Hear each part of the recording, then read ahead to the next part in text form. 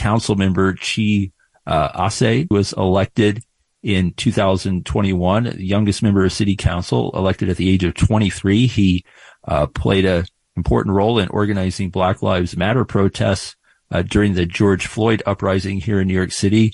He helped organize protests in Brooklyn, and he's been one of the really forceful voices on city council with the progressive bloc that has pushed back against a lot of Mayor Adams' austerity initiatives and much more. Councilmember Chi Ase, welcome to WBAI Radio. Thank you so much for having me, John. It's Chi Ose. Chi Ose. Okay. I'm glad we're squared away on that.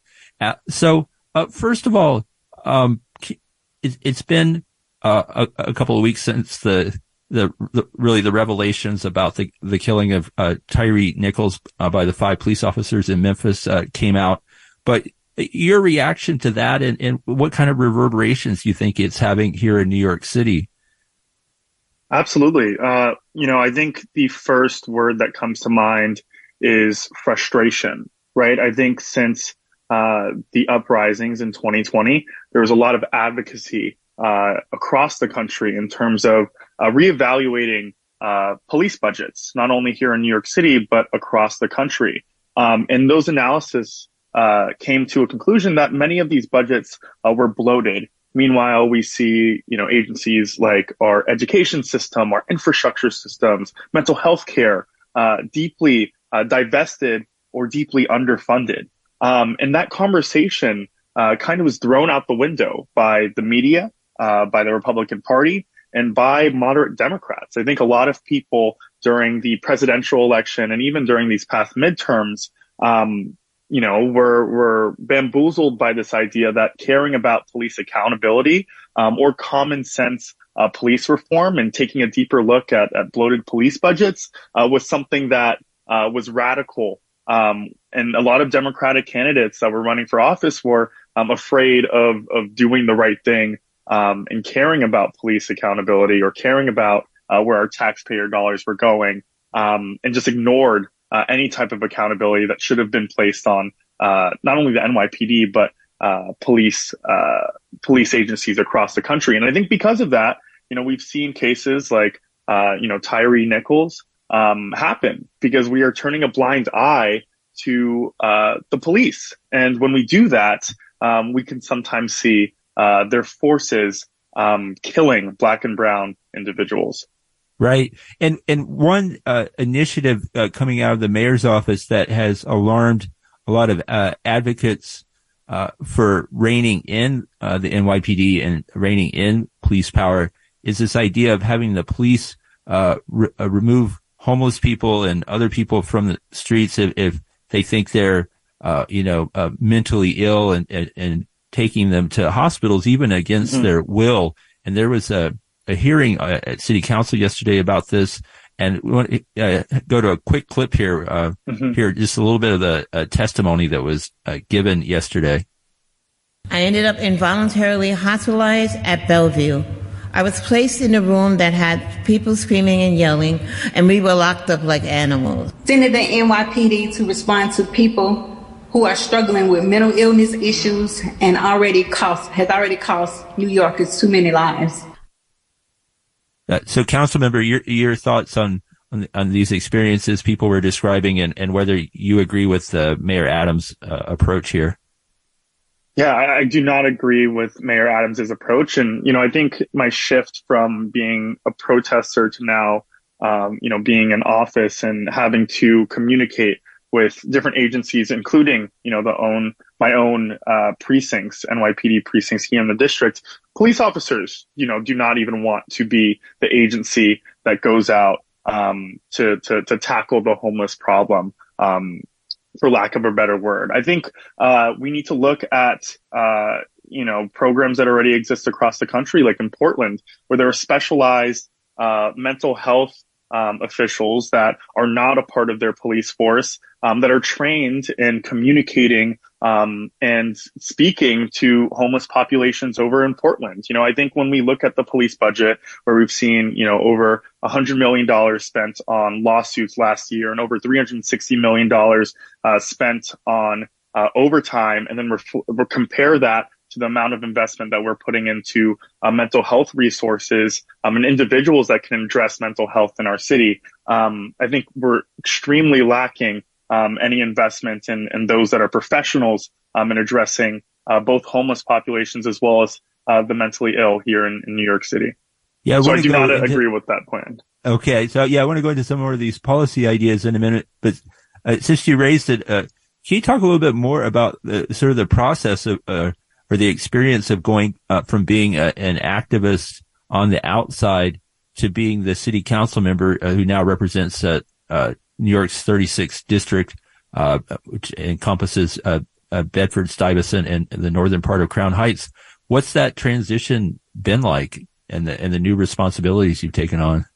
Absolutely. Well, it's definitely been a steep learning curve. I didn't have much experience in working in government nor politics before being in this position, but this job is doable. I think what makes someone a good elected official is someone that cares about their community and cares about the end results of helping someone make their life just a little bit better. And I think I've been able to learn how to navigate many of these city agencies. And I think that's been very different from, being on the outside and chanting on a megaphone. But, my values have stayed consistent. My mission has stayed consistent. And that's, using the power that I have as a local elected official to make the lives better of my predominantly Black and brown constituency. So, I'm still yelling on megaphones and chanting in front of City Hall, but I'm also, moving through the city agencies that exist in the city to make a tenant's life better while they're being harassed by their landlord, or helping one of my seniors with trying to fix a crack on their sidewalk. So it's definitely been a major shift, but my mission has stayed the same.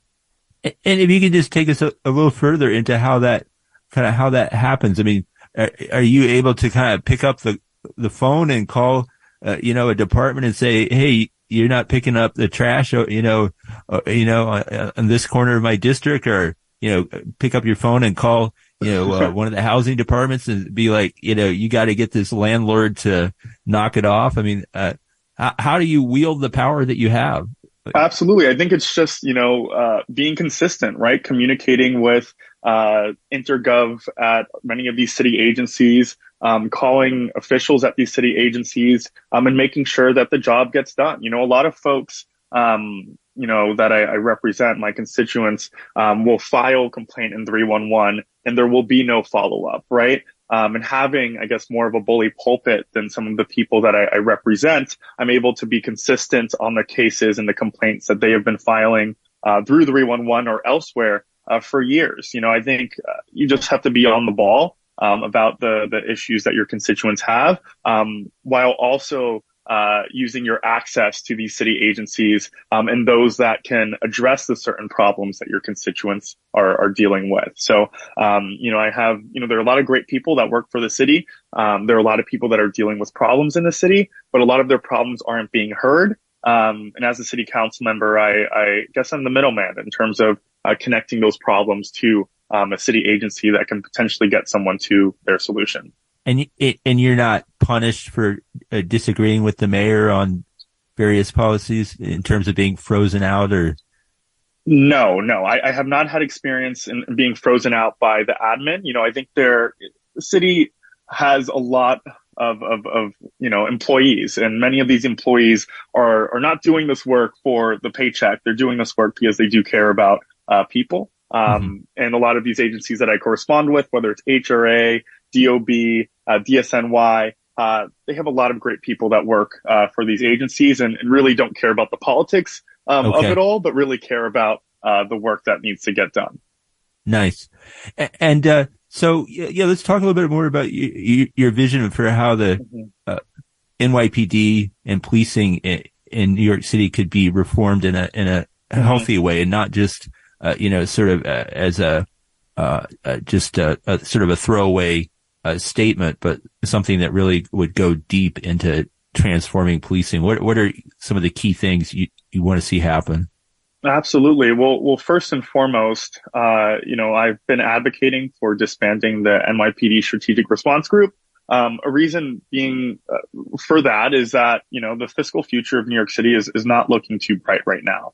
We're seeing cuts across every single agency with the mayor's pegs. And every agency is, at least the mayor is proposing to make a 3% cut to many of these agencies. The NYPD has not reached that 3% cut that many of these other agencies are seeing. Yet there is fat to trim within the police department. And there are services that need to be kept within departments like Department of Education, like HRA, like DOB. And when we take a look at what that fat is, an example of that is the NYPD Strategic Response Group. I believe that the NYPD Strategic Response Group is a unconstitutional unit within the NYPD. They have participated in breaking up nonviolent pro-abortion protests out of this year. They have supported and defended the Proud Boys, whether they've been, fair evading down to them harassing those that have been advocating for Drag Queen Story Hour. We've seen a lot of violence that they've enacted against, nonviolent Black Lives Matter protesters during 2020. I believe that the amount of money that we spend on this group is over $90 million. And when we compare that to, again, many of the other cuts that we're seeing to crucial things that create public safety within the city, whether it is our public schools down to our public libraries, we need to cut the funding of units like the Strategic Response Group in order to create a safer New York.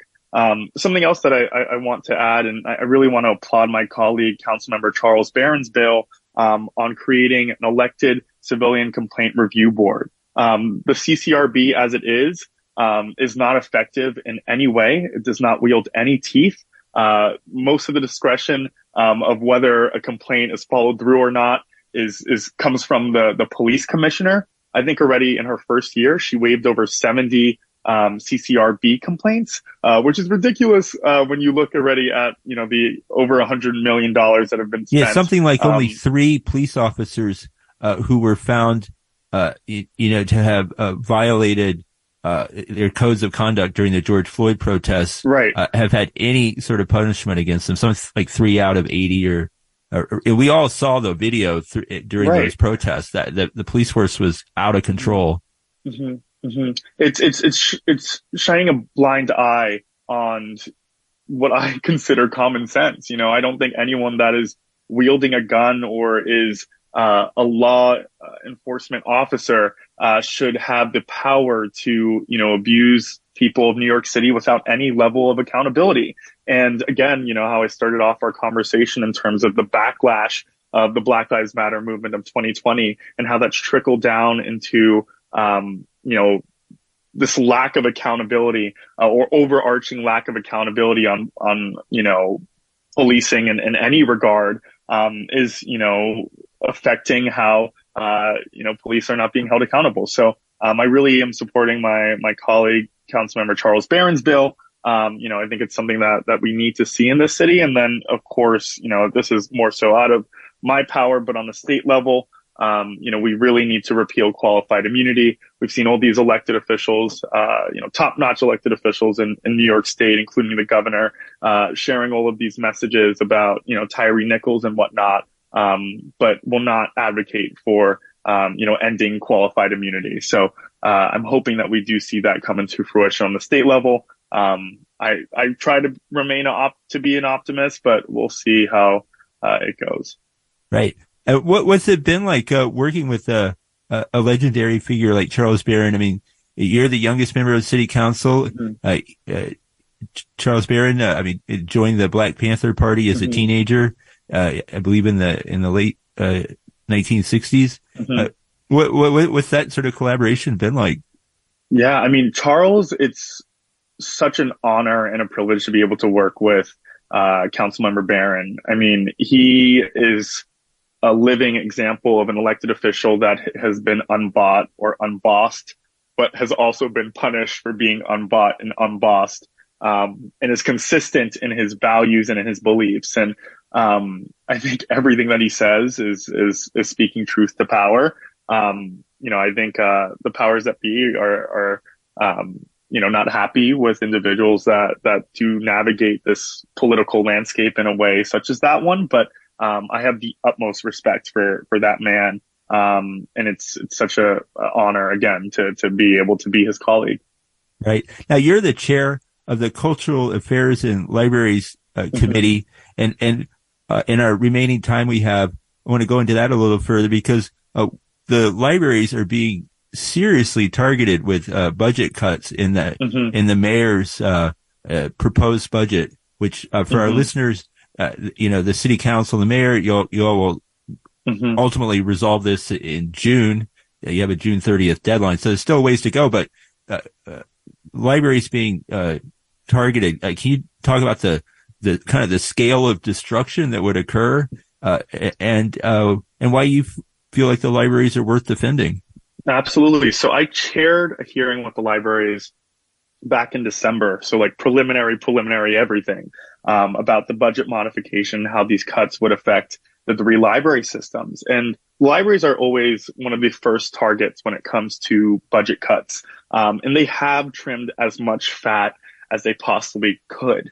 And now they're at, the bone, and any more cuts is going to affect staffing. It's going to affect many of the amazing programs that they provide to our communities. Many people don't know this, but many of the migrants that are coming here because of the migrant crisis, are coming to the library, for Wi-Fi, for, computer usage, for ID NYC. The libraries have always been, there, during New York City's hardest times. They've been there as vaccination sites, as COVID testing sites. And now these cuts, are going to impact staffing. It's going to impact, hours that the libraries can be open, and it's going to impact the programs that they offer to the city. I truly believe that libraries are a significant or play a significant role, in, the public safety here in New York City in terms of providing solace for both our young folks here in the city, as well as our new New Yorkers, including the migrants. And, the systems the three library systems have already said that they are, they're at the bone in terms of, cuts that have been made, and any more cuts are significantly going to impact the three library systems of, New York City. And again, I think these cuts are, if I'm not mistaken, under $40 million, and when we look again at the lawsuits that are, accumulating from the NYPD and the overtime, as well as overtime. And we're looking at overtime going from something like $450 million last year, on track for more than $800 million this year. And I can tell you, right.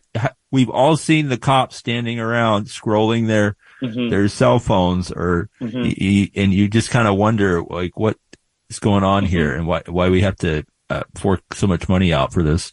Exactly, John. And I don't even consider this radicalism or I don't even want to throw any ideological ism on the fact that we are throwing our taxpayer dollars at overtime and at lawsuits in a time where the fiscal future of New York City is looking grim. This is common sense to me. And I'm really hoping that, my colleagues have the same outlook on this as I do, because we're seeing the impacts that it's going to have on our libraries, on our mental health care systems, as well as our public schools.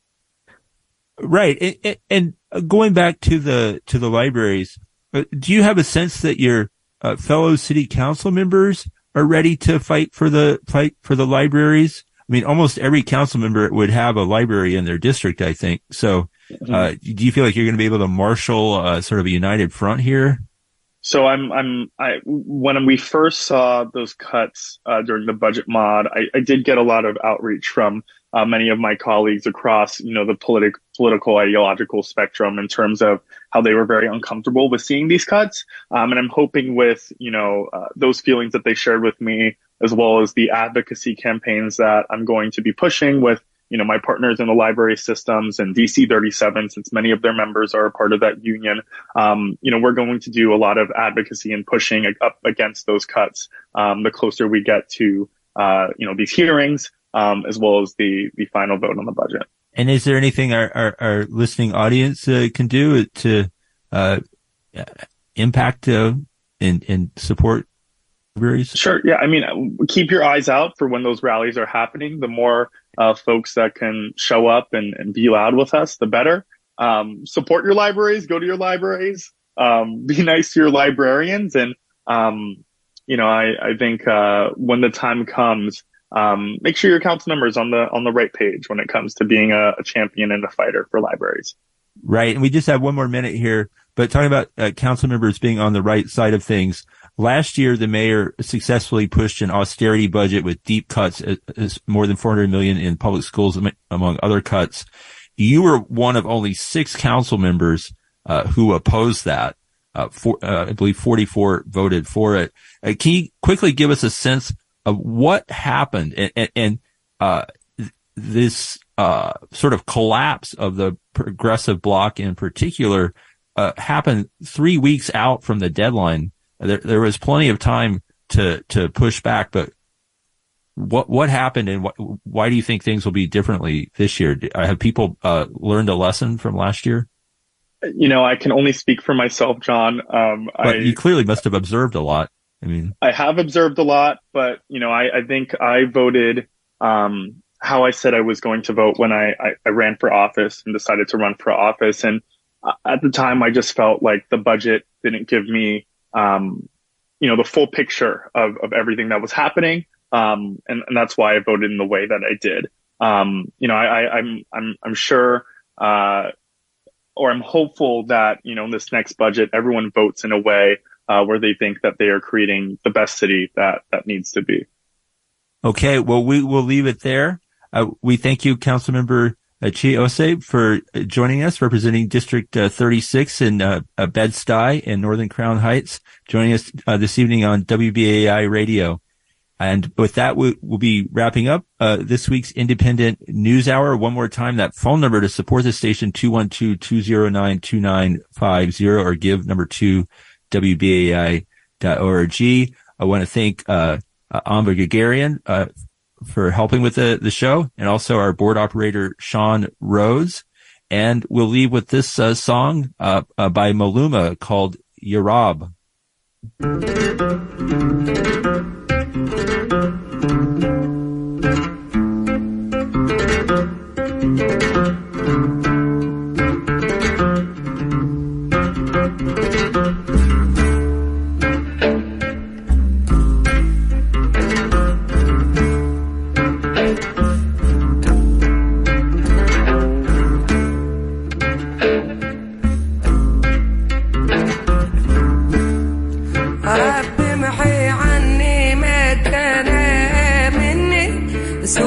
فإني بك عصامي وأحط ذنبي وأحيي قلبي فأنت ربي محيي